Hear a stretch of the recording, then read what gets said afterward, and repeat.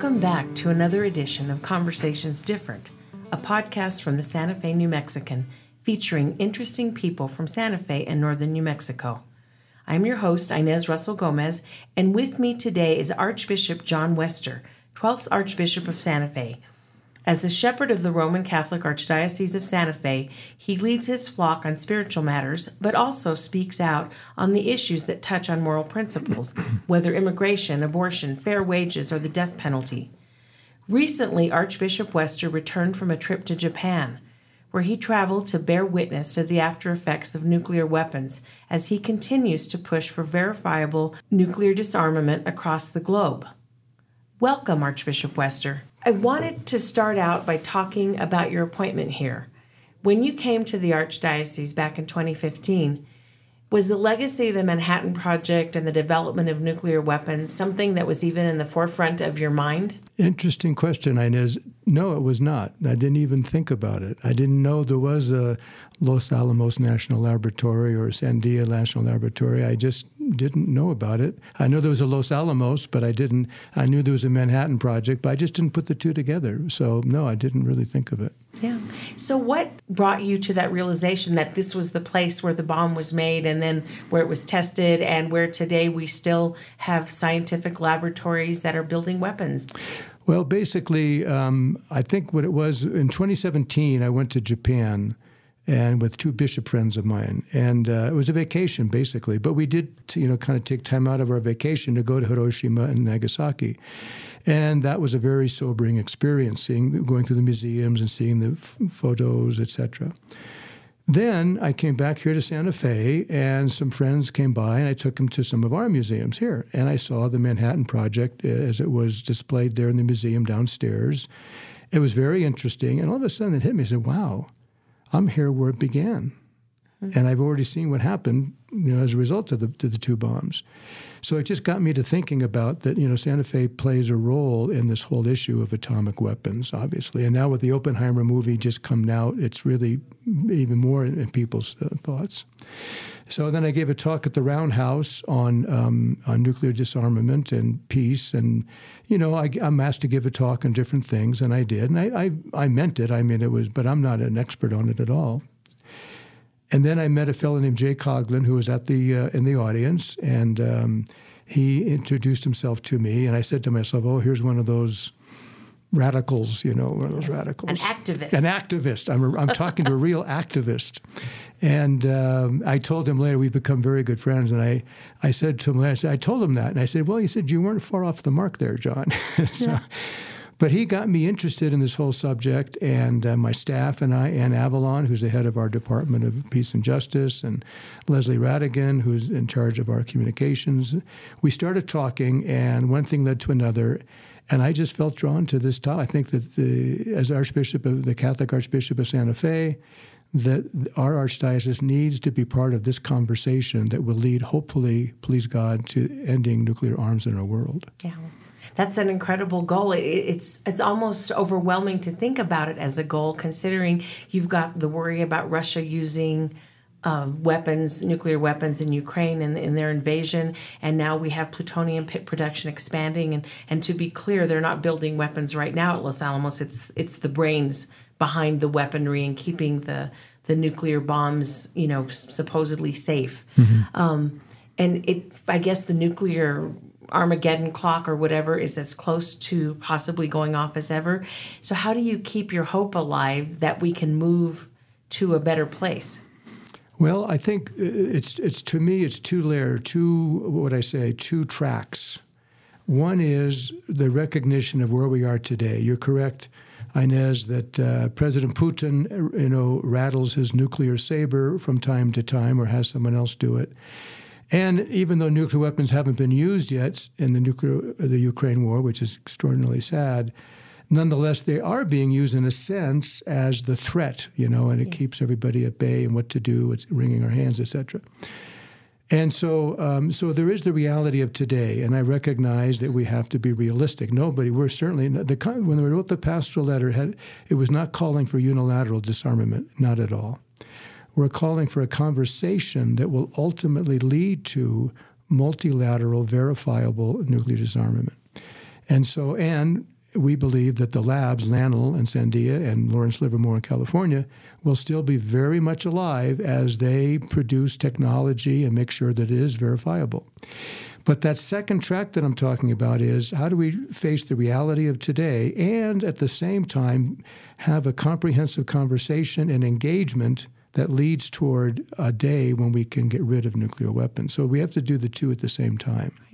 Now, you referenced your pastoral letter, Living in the Light of Christ's Peace.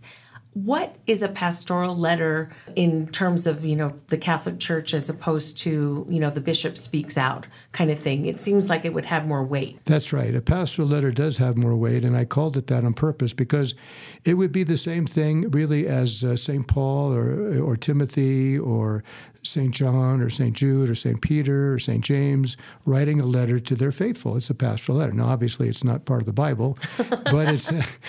I'm not, saying that obviously, but it's the same idea. And so it's a bishop, a pastor of a diocese, giving a letter of importance and saying that this is important for all of us and to really engage this for those who work at Lanel and Sandia, for those who don't, for those who do anything in between, for all of us, because we all have a stake in this conversation. Because frankly, without wanting to be a fearmongerer, if worse comes to worse and we do have a nuclear exchange or a nuclear Armageddon, we won't be around. It'll be the end of it because the powerful weapons we have today are just so much different than they were, almost 78 years ago.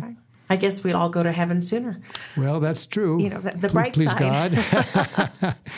Yeah, but he wouldn't be happy with us because I think one of the chief instructions in the Bible is to take care of his creation and his kingdom, which is one of the jobs we probably as humans are not doing too well at right now. That's right, and I think this nuclear question does touch on Laudato Si, which was Pope Francis's encyclical, to be caretakers of our Mother Earth, of our common home, and of course nuclear weapons have the capacity to wipe out all of civilization, to plunge the whole Earth into a nuclear winter, which scientists tell us would last probably about 10 years. Most people would die not of the nuclear blast immediately if they're at the hypocenter, nor of radiation, but most would die of starvation in the ensuing years because there'd be no vegetation, no animal life, no sunlight, and people would, if you read The Road by Cormac McCarthy, he was the same one that wrote No Country for Dead Men, or is that, I think? Yep. But he... Old Men. Old Men, Yep. Sorry about it. Santa Fe resident. Oh, that's right, yeah. That's right. He just passed recently away. Passed away, Yep. But that book is very, very startling, very scary. Yes. But he kind of fictionalizes what would it be like, and it would not be pretty. Oh, that's awful. This is a terrifying place to take a break. We'll be right back with Archbishop John Wester.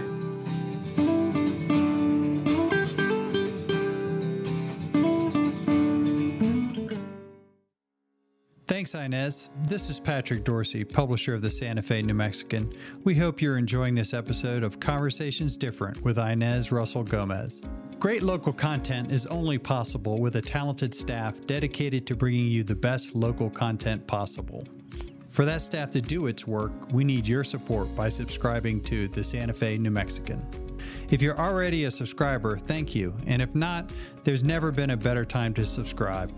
In addition to our home-delivered newspaper that comes with full digital access, we also provide digital-only subscriptions for SantaFeNewMexican.com. We'll also be releasing more online-only audio and video programming moving forward. The Santa Fe New Mexican has been here for nearly 175 years, and we want to continue being your source for local news and information. Visit us at SantaFeNewMexican.com/subscribe or call us at 505-986-3010. Thank you. It's a new day in New Mexico, and the doors to boundless opportunity are open as tens of thousands of New Mexicans reach higher to pursue a dream, broaden their horizons, and retrain for a better job. With the New Mexico Lottery and Opportunity Scholarships, you could build yourself a better future anywhere in the state. You put in the hard work, we'll help with the costs. For eligibility details, visit reachhighernm.com.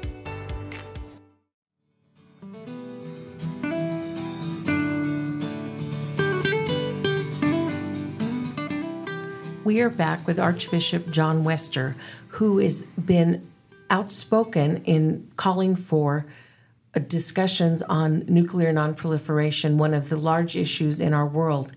And one thing I found interesting in reading other interviews you've given is that so many Catholics don't realize that Pope Francis has said nuclear weapons are immoral, that deterrence no longer is really a legitimate strategy.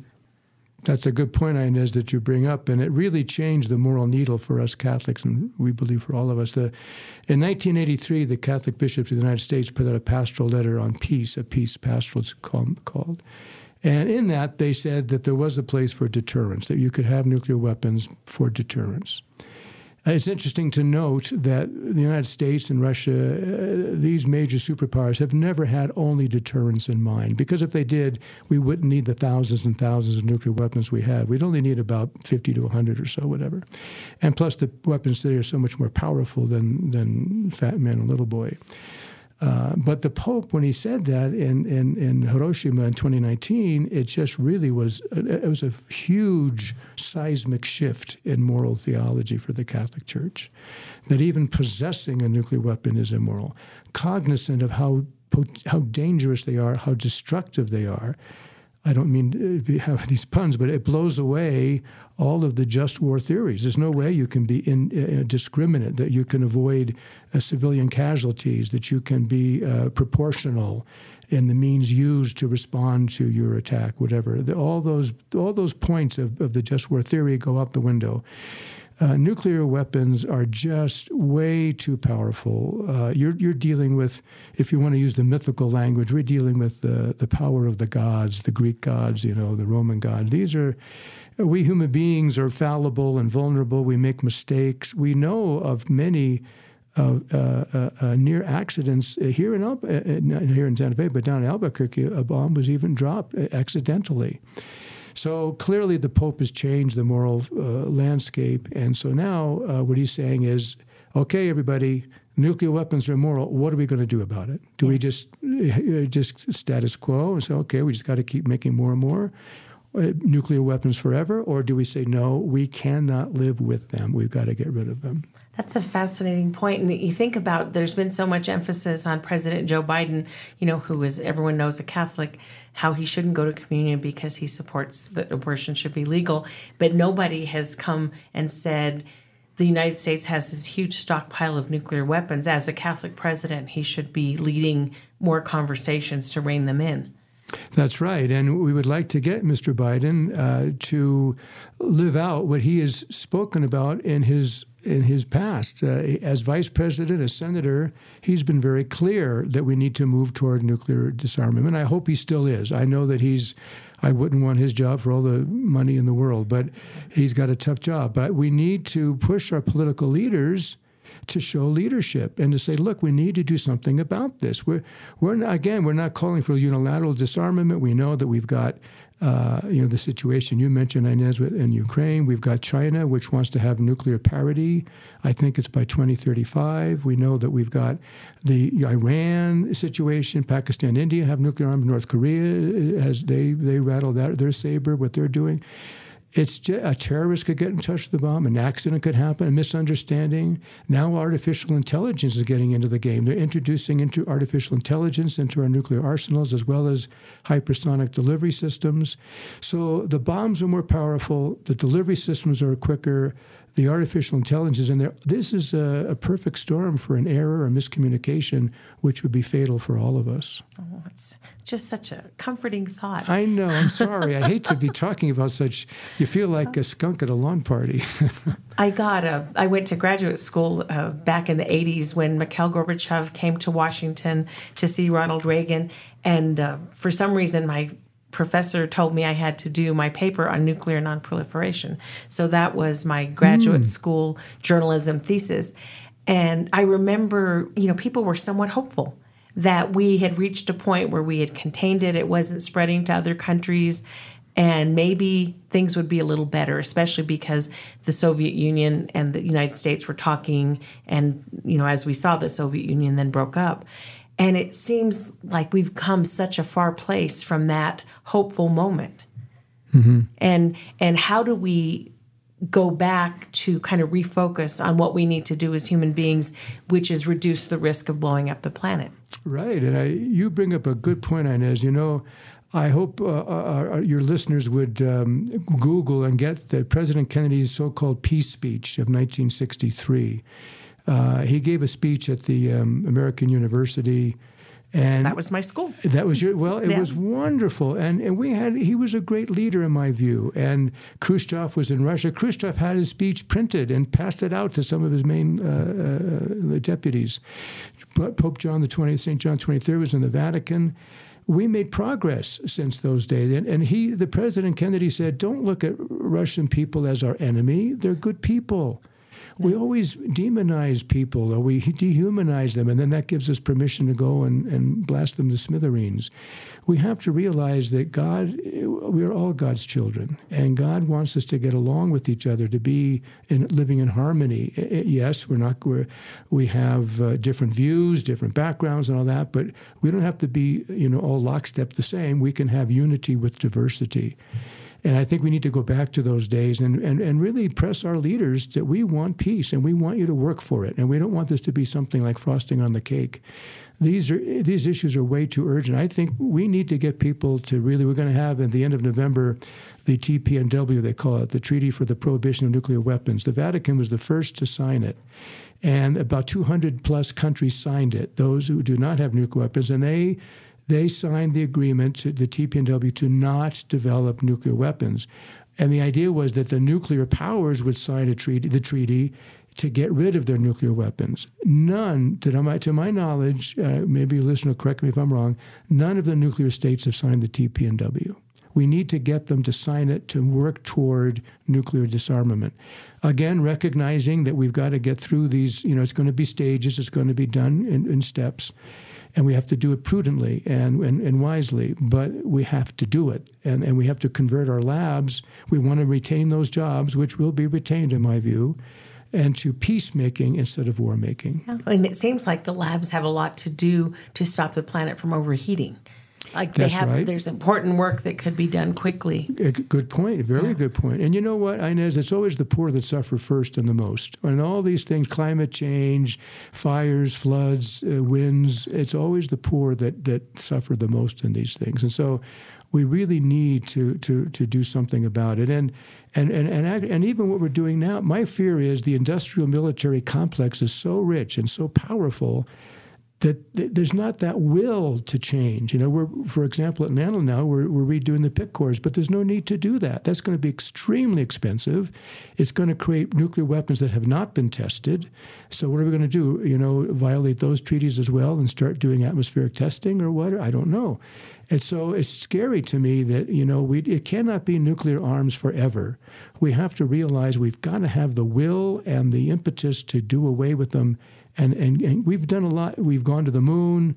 We've got medically. We've done great things in our world. We've got to keep doing it. This is a challenge, and we've got to face up to it.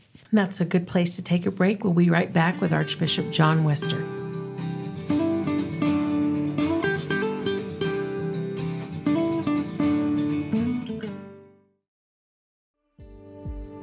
My name is Maria Jose Rodriguez Cadiz, and I am the Executive Director with Solace Sexual Assault Services. Our mission is to prevent sexual violence and empower survivors of sexual violence through restoring dignity, strength, and resiliency. For almost 51 years, Solace has reduced the impact of sexual violence. We do it by focusing on human rights, social justice, hope, and dignity. We believe survivors are experts in their own experiences and acknowledge that empowering them is crucial to their healing. Our advocacy, forensic interviewing, and therapy services are centered to their needs. Our sexual violence prevention programs in schools and community is just as important. Please check our website at findsolace.org. And if in need, you can call our 24/7 hotline, which is 800-721-7273.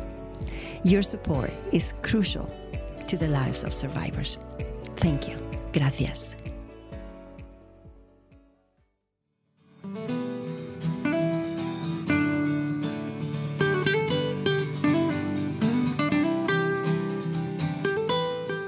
So this summer there was a really lovely meeting of interfaith groups at Santa Maria de la Paz in July on the anniversary of the Trinity and one of the many spills that there have been, to talk about how to get people moving so that rather than this being a conversation, it becomes action. Mm-hmm. How did that all come about, and how did you leave after you went through it? How did you feel? I was very, very pleased with that. It was the July 16th event there at Santa Maria La Paz, and it was an interfaith event. We had civic and officials there. Mayor Weber was there, and others representing political leaders. And we had religious leaders. We had Tina Cordova from the Tularosa Downwinders Consortium, which, by the way, was great news. We're hearing there's finally some movement there. The federal government is recognizing the Downwinders and all the harm that's been done here in New Mexico to New Mexicans by nuclear accidents and fallout and spills and a lack of proper cleanup, et cetera. So that was a wonderful prayer service, and it was meant to, on the anniversary of the Trinity test site, to talk about the importance of praying for peace and praying for nuclear disarmament. So this is, again, why New Mexico needs to be so much a real part of this conversation, because we have such a history with nuclear weapons, and we have to, for us to speak about it, people listen. They realize that we have a stake in this, and for a state in which the nuclear weapons have been created and developed and continue to be, when Ian Hutton was that E.F. Hutton speaks, people listen. When New Mexico speaks, people listen. And so I don't know if I'm allowed to give free advertisement on the radio, but anyway, that's important for us New Mexicans to be speaking about this. So I think it was a very powerful prayer service. And it gives me, again, and as a person of faith, and so many of us are, I think that it gives us, we need God's help in this. And even if people have no faith, we need to come together as human beings and support one another in this important cause. Makes sense. And I know that not only were we the place where the bomb was developed, we have become the place where everyone's going to dump their nuclear waste. So we really have a stake above and beyond probably most of the country. That's right. And that's huge. Now, after you finished the prayer service, you went back to Japan, and I'd like to have you talk about what you saw there and how it left you feeling. I think I love we visited with Bishop Shirahama from Hiroshima and Archbishop Nakamura, the present Archbishop of Nagasaki, and then Archbishop Emeritus Takami. They're just tremendous, tremendous bishops, and they're just wonderful men. We had a wonderful meeting with them, Archbishop Aitchen and I, Archbishop Aitchen of Seattle, where he has the Trident submarines, Ohio-class Trident submarines. And we went with our staffs, and we just had a great visit. We became partners. The 4 dioceses are now partners working for peace and nuclear disarmament. We're going to have scheduled masses, at the same time in Japan and the United States. We're going to try to see if we can heighten an awareness, in their case, of the Kabukicho, those who were part of the bombing, who survived the bomb, and in our case, the downwinders that have been harmed with cancer and other ailments and other serious diseases and fatal diseases from the nuclear fallout. So this is going to be something I think is very powerful. For me, whenever I go there, I just see the human devastation what those people suffered. I just finished reading The Bells of Nagasaki by Dr. Takashi Nagai. And it's just such a riveting book, because he was actually, he was very near the hypocenter. His wife died. She was vaporized, basically, in the blast in Nagasaki. And so seeing that human suffering, there's just a natural human response. We can't let this happen. This is just not right. Prescinding from all the discussions, I know those are controversies. Should we or should we not have dropped the bomb in 1945? This prescinds from that. But morally speaking, to cause such rampant, indiscriminate human suffering that goes on today, people are still suffering from that, is just wrong. And we've got to do something about this. And of course, it calls the question, not just nuclear arms, but all arms. We've got to learn how to live together in peace and to start to let diplomacy be what decides our fate, not bombs and killing people. So for me, the Japan experience, I admire greatly the Japanese resolve. They, when I was there, you're reading a guy's books, he said clearly, he said, we're all at fault here. Every side, the Russians, the Japanese, the United States, the Germans, all of us have done something historically that we can be ashamed of and that we need to seek forgiveness for. I think we know as we look at today's controversies in the world that, blaming each other, it's a blame game that never ends. When does it end? There's always a grievance. Somewhere, somebody has to say, stop, take the high road. I ask for your forgiveness. Let's live together in peace. And that's what we're looking for. And that's what Japan reminds me of. It's a symbol. When I see that beautiful symbol, the Prime Minister was there in the Hiroshima Memorial Ceremony, and it was very striking how they're calling for peace, And so we call the Prime Minister of Japan to really work on that and not to move toward nuclear arms or to seek protection from them, but to really move toward signing the TPNW and to getting rid of nuclear weapons. That's an amazing goal. What do individuals, what can we do as people, what should parishes be doing when you move into the Catholic world? What do people do to make this a reality instead of a goal? I think what we can do is to pray. I think we do is to educate ourselves, and we can come to realize the situation that we have here, that it's really, I think, like you brought out rather clearly, and I have to admit you were right, Inez, I didn't come here with that thought. I mean, I was lulled in a sense of self-complacency, a false sense of complacency when I came here. I haven't thought about nuclear weapons since 1962. Wow. When the Cuban Missile Crisis. So I think we need to educate ourselves. We need to really get the word out that we have to do something about it. I remember, I don't have time to say this, but there was an Easter, one priest, the priest said, "Hallelujah, hallelujah, it's Easter." And the little girl 4 years says, "Mommy, did you know that?"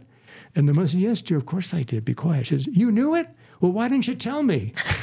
And the priest said, "Well, there's my homily. Go out and tell people the Lord is risen." Well, this is the same thing. Go out and tell people these nuclear weapons are dangerous. They're going to kill us. They're going to destroy us. They're going to end civilization. We got to get the word out. I don't think people realize the situation we're in and how close we are.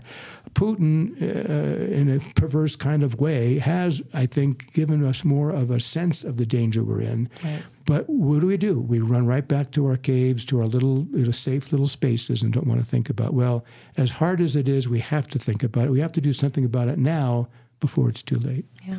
It's really hard to pull back in the culture and the climate we're in, too, because if you're at all peace-like as a national politician, you're soft. We have candidates for president who believe that we should be shooting immigrants at the border and pretending they're killing cartels. And it's like, if we're not, super macho, violent, and out to protect, with first strikes as opposed to reaction, we're not really, Americans anymore. And I don't know how we move back from that to saying, the true strength is to live in peace and to spend our money on butter and not guns, to use the old economic argument. Well said, Inez. Martin Luther King said, hate can't conquer hate, only love can do that. Oh. All these weapons, nuclear, otherwise, they're weapons of hate. And a lot of times even our economies, oppress people too. We've got to, St. Francis de Sales said, there's nothing as gentle as real strength and nothing as strong as true gentleness. Oh. And so I think if we could start to really live that out, we'd realize that love is far stronger than nuclear weapons. We need to live in peace. Oh, that's beautiful. And we will end right there. Thank you so much, Archbishop. Oh, you're welcome. It has been a real pleasure.